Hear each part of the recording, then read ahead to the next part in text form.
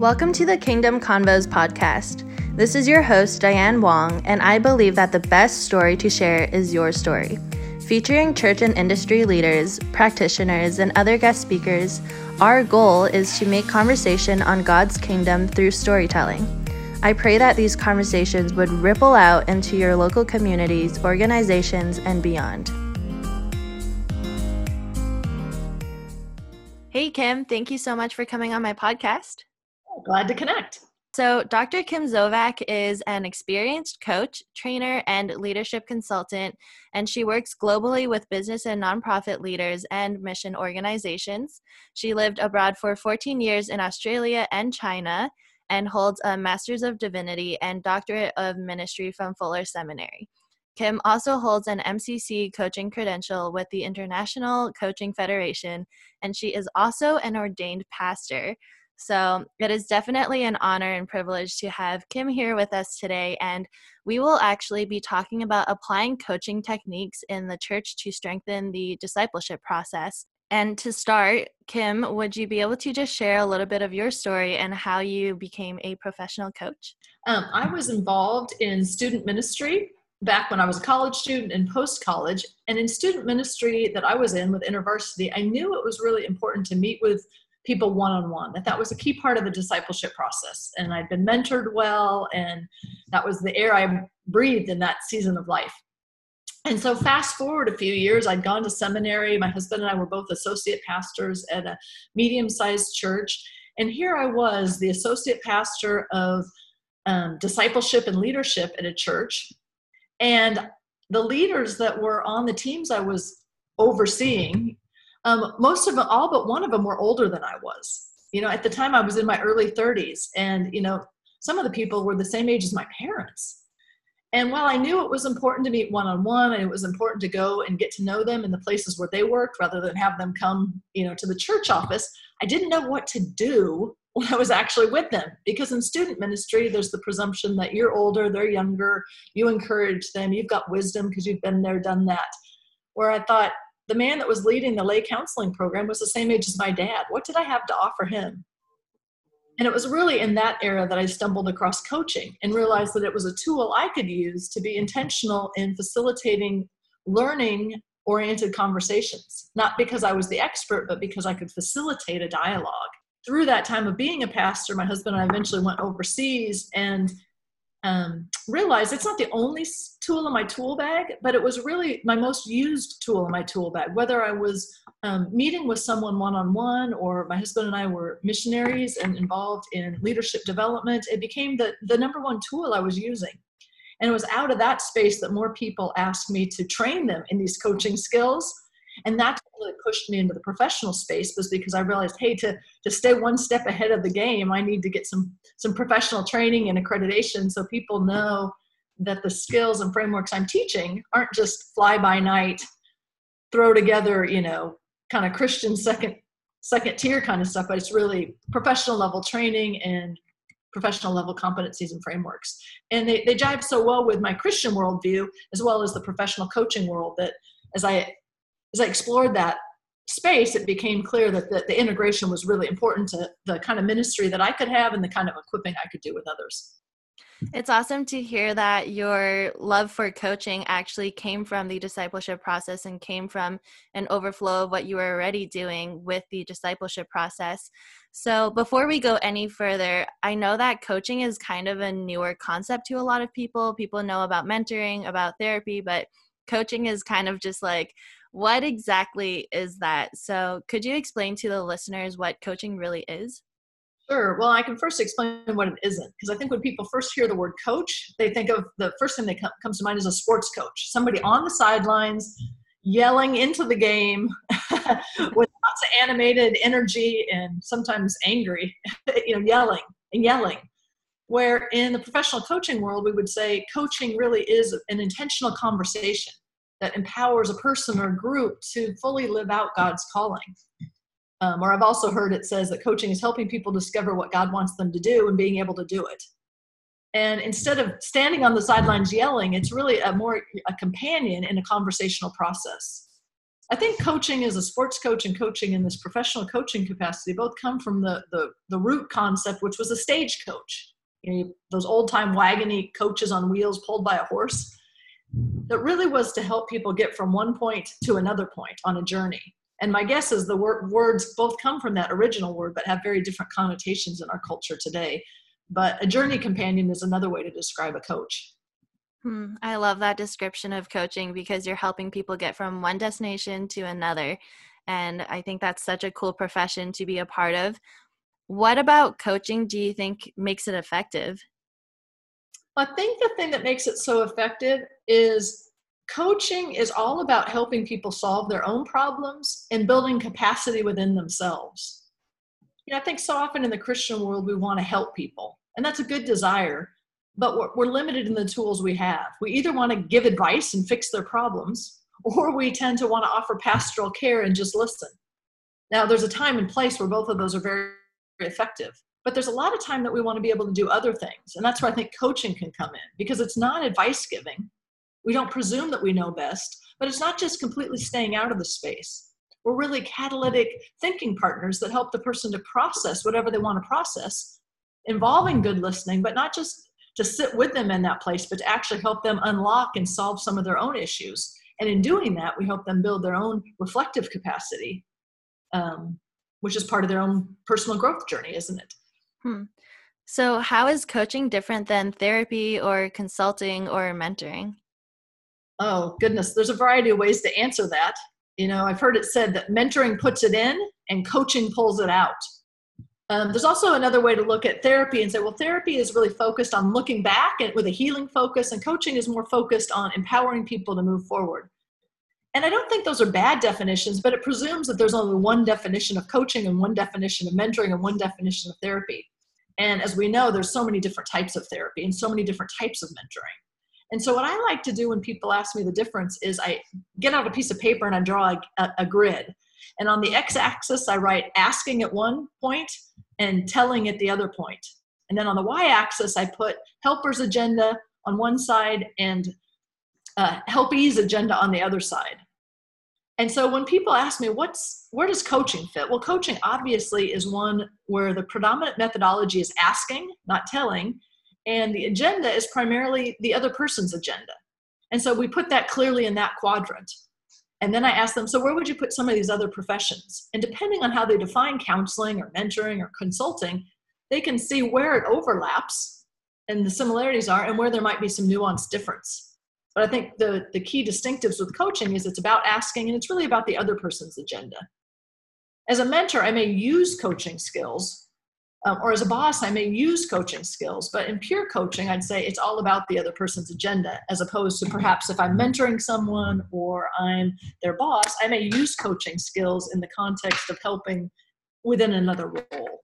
Thank you for clearly defining all of those terms, because I know that sometimes it can get jumbled and people get all of that confused.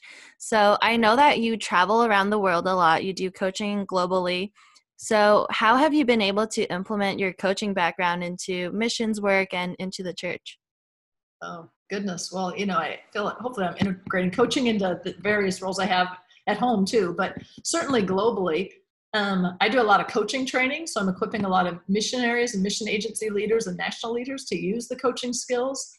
And so that's a big part of how I'm using coaching is to as an equipping tool. I see churches using coaching in the framework of coaching and the values of coaching a lot in how they think about evangelism, right? Rather than evangelism as we tell our story, it's, hey, how do we help other people to look at their own worldview? And we use questions and interest and drawing them out to talk about themselves rather than us just kind of jamming something at them. Similarly, I see lots of churches using the coaching framework in terms of the discipleship. Rather than have a cookie cutter program, instead they're able to say, hey, how do we actually help customize the kind of equipping and discipling we're doing to the real life context that the people that we're trying to work with are in, and being able to create reflective questions to help them connect with God in those spaces and to see the growth opportunities. It's awesome to hear how coaching is being utilized around the world to equip people and empower people. Do you have a story that you can share about how a church leader or a pastor is implementing coaching into their church? Well, I certainly don't think everybody needs to be a professional coach. But I do think that every leader or pastor or any kind of leader needs to be able to learn to use coaching skills. It's not the only skill that they could use, but it certainly is one that there's so many ramifications. And so as you asked me about how have I seen that in the church, I think one of the biggest shifts I've seen is actually a pastor I know in Asia. And she was realizing that her tendency as a pastor, and because of her background, was to give advice. And yet, when she came to a workshop, she realized that it wasn't just about giving advice, because she thought, hey, if I give people advice, that'll use my wisdom and maturity, and they'll be able to mature. And as she came to a workshop, she realized, hey, helping people isn't just about giving them the answer. Because when I give them the answer, so to speak, or give them advice, and they go and do it and it doesn't work out, they come back and blame me, and they don't grow, and they don't trust God.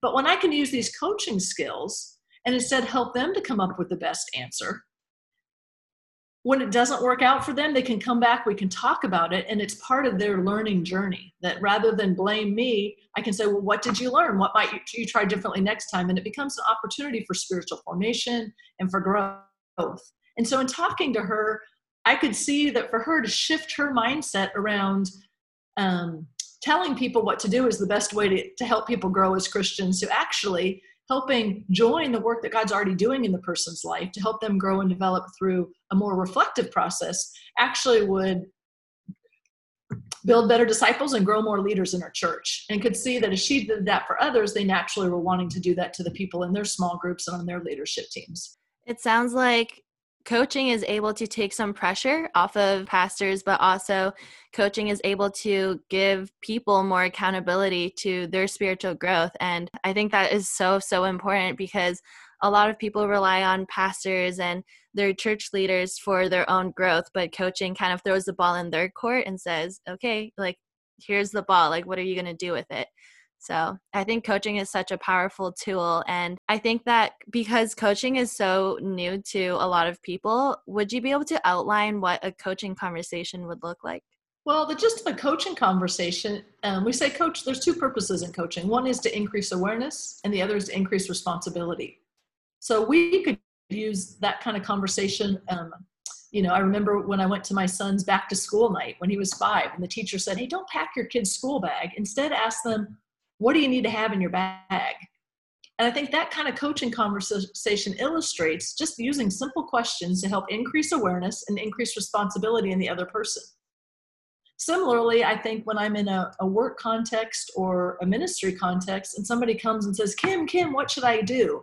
If I'm thinking about, hey, rather than just telling them what to do and getting an answer as quick as I can and getting out the door, if I think, let me just take 2 or 3 minutes to have a process that will increase awareness and increase responsibility.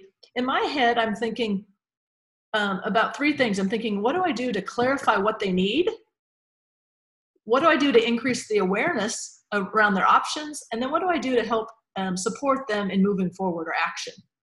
And so if you came to me, Diane, and said, hey, Kim, I've got this issue, I don't know what to do with it, I might say, so what do you think is the key issue underneath that? That would be clarifying. What is it that you need? What are you looking for in this conversation? And then I might ask you, so what are your options? Or if you had a magic wand, what would you do? Some kind of question that would help open up some new awareness for you and have a conversation. And then I might ask you something. So given the things we're talking about, what's your sense of the next step forward? Kind of what are you going to do next? I can take a whole hour and draw all that process out longer in an hour professional coaching appointment in the business world or with leaders, but I can also do it in 3 minutes with friends, with direct reports, or with people in my small group when they come, quote unquote, seeking advice, to be able to turn the tables a bit and help them to come up with some of their own ideas. It sounds like coaching is almost answering a question with a question. And a lot of people would see that as almost ineffective, or you're just avoiding the question altogether, but it sounds like it could be more effective.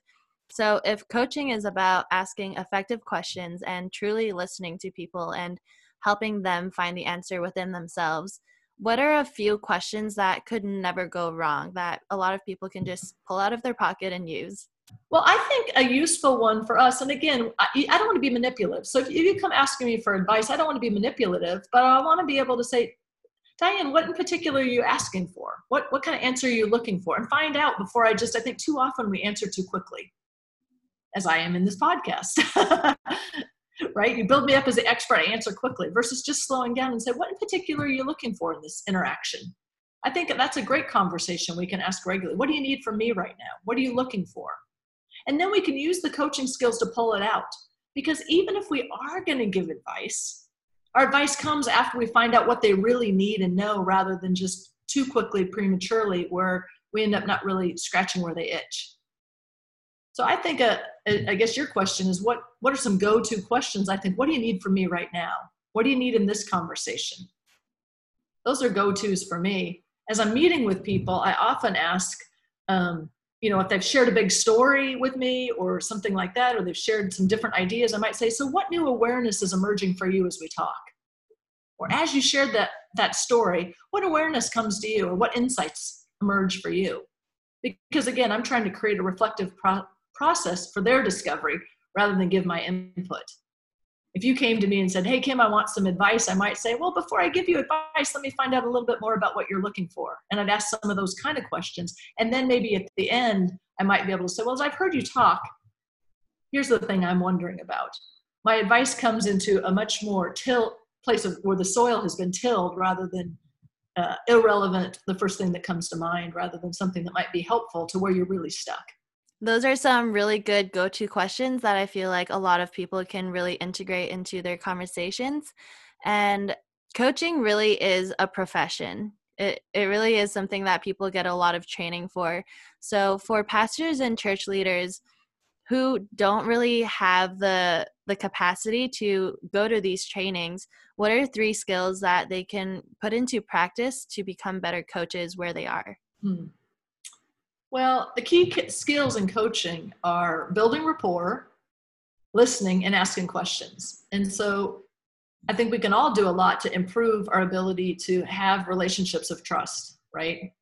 We can be on time. We can honor the person by showing that we're attending to them, not looking at our watch, putting our phone away, right? All those things that build trust and rapport are so important. And we don't need training.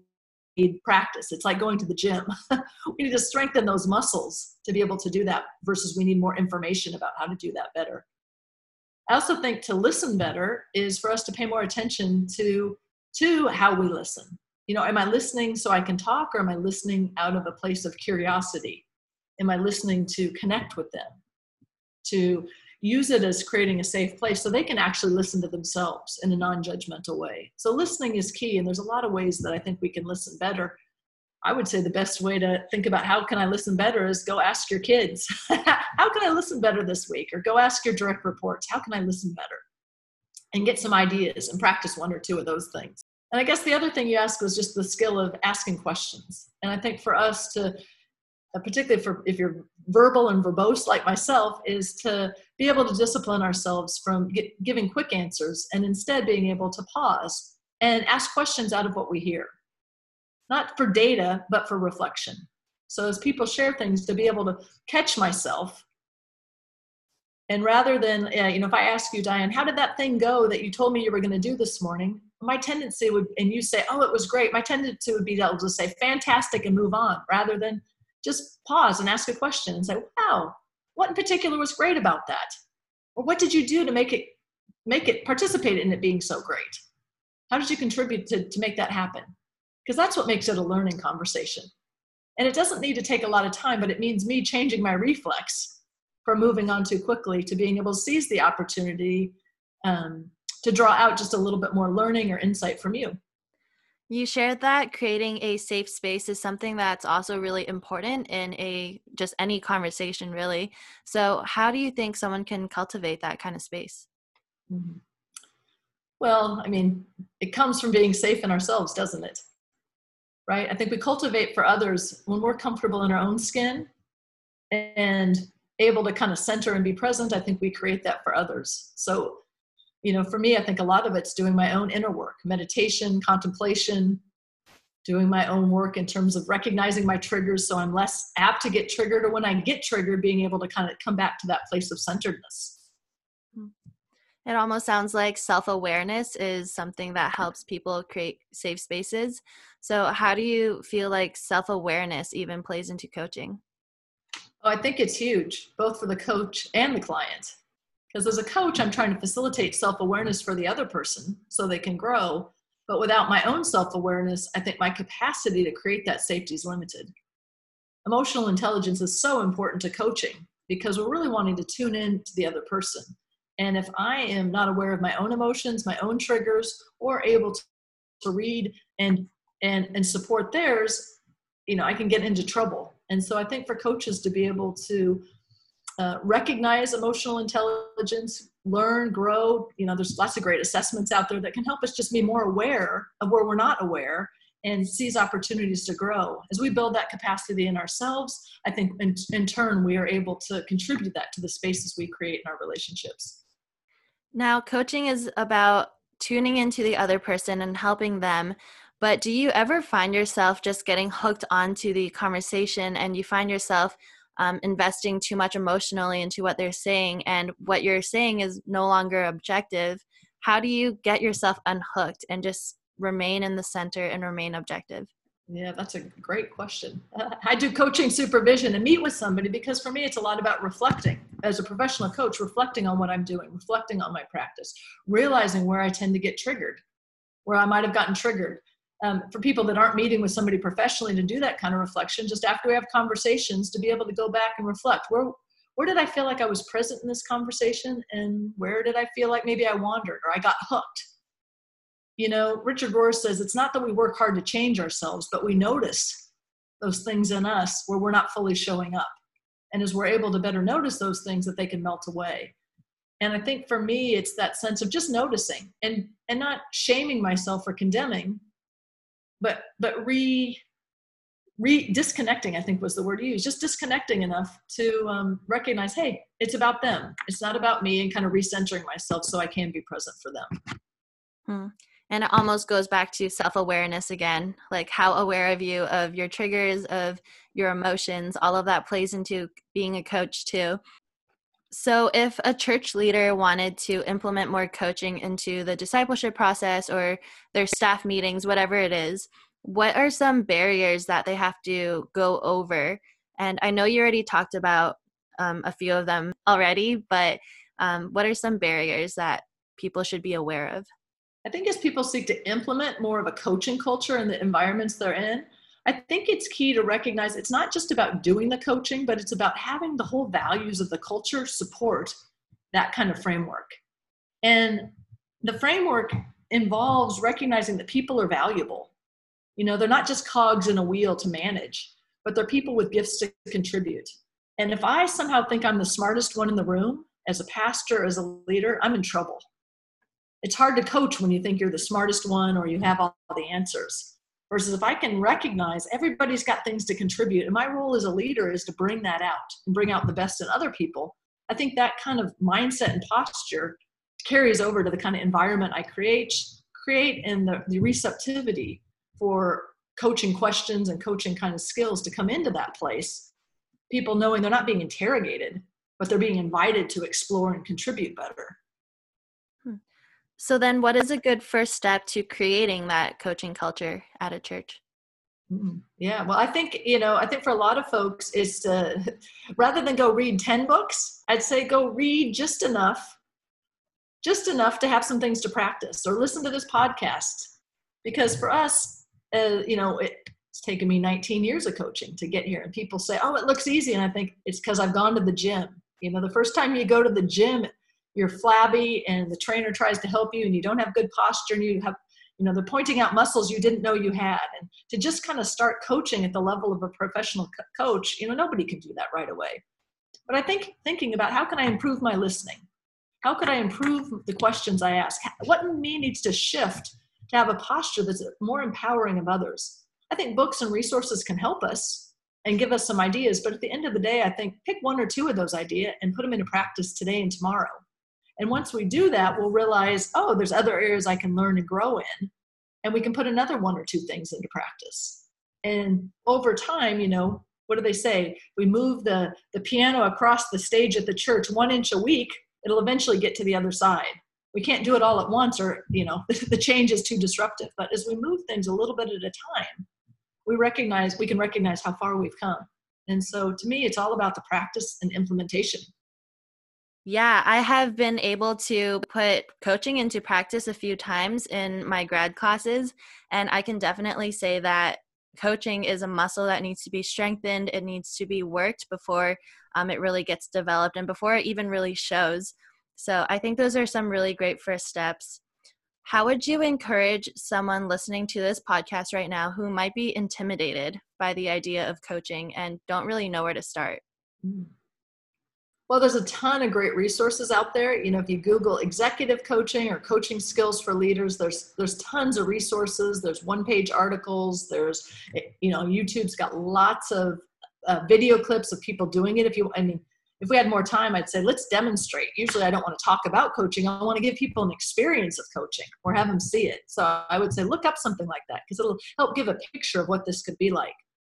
If you're looking for a book to read that'll kind of flesh out some of what I've been talking about, two of the ones I like to recommend as places to start are John Whitmore's Coaching for Performance. It's kind of a classic coaching book. And then my friend Keith Webb has written a book called The Coach, COACH, Model for Coaching and Christian Leadership. And it's got a good theology of coaching in there, as well as just outline some of the kind of skills that build on what I've talked about today in terms of helping facilitate conversations that clarify what people want in the conversation, invite them to consider some new awareness, and then help equip them with conversation that will facilitate action for them in moving forward. Thank you for sharing those resources because I think that will be very helpful to get people started in the coaching journey.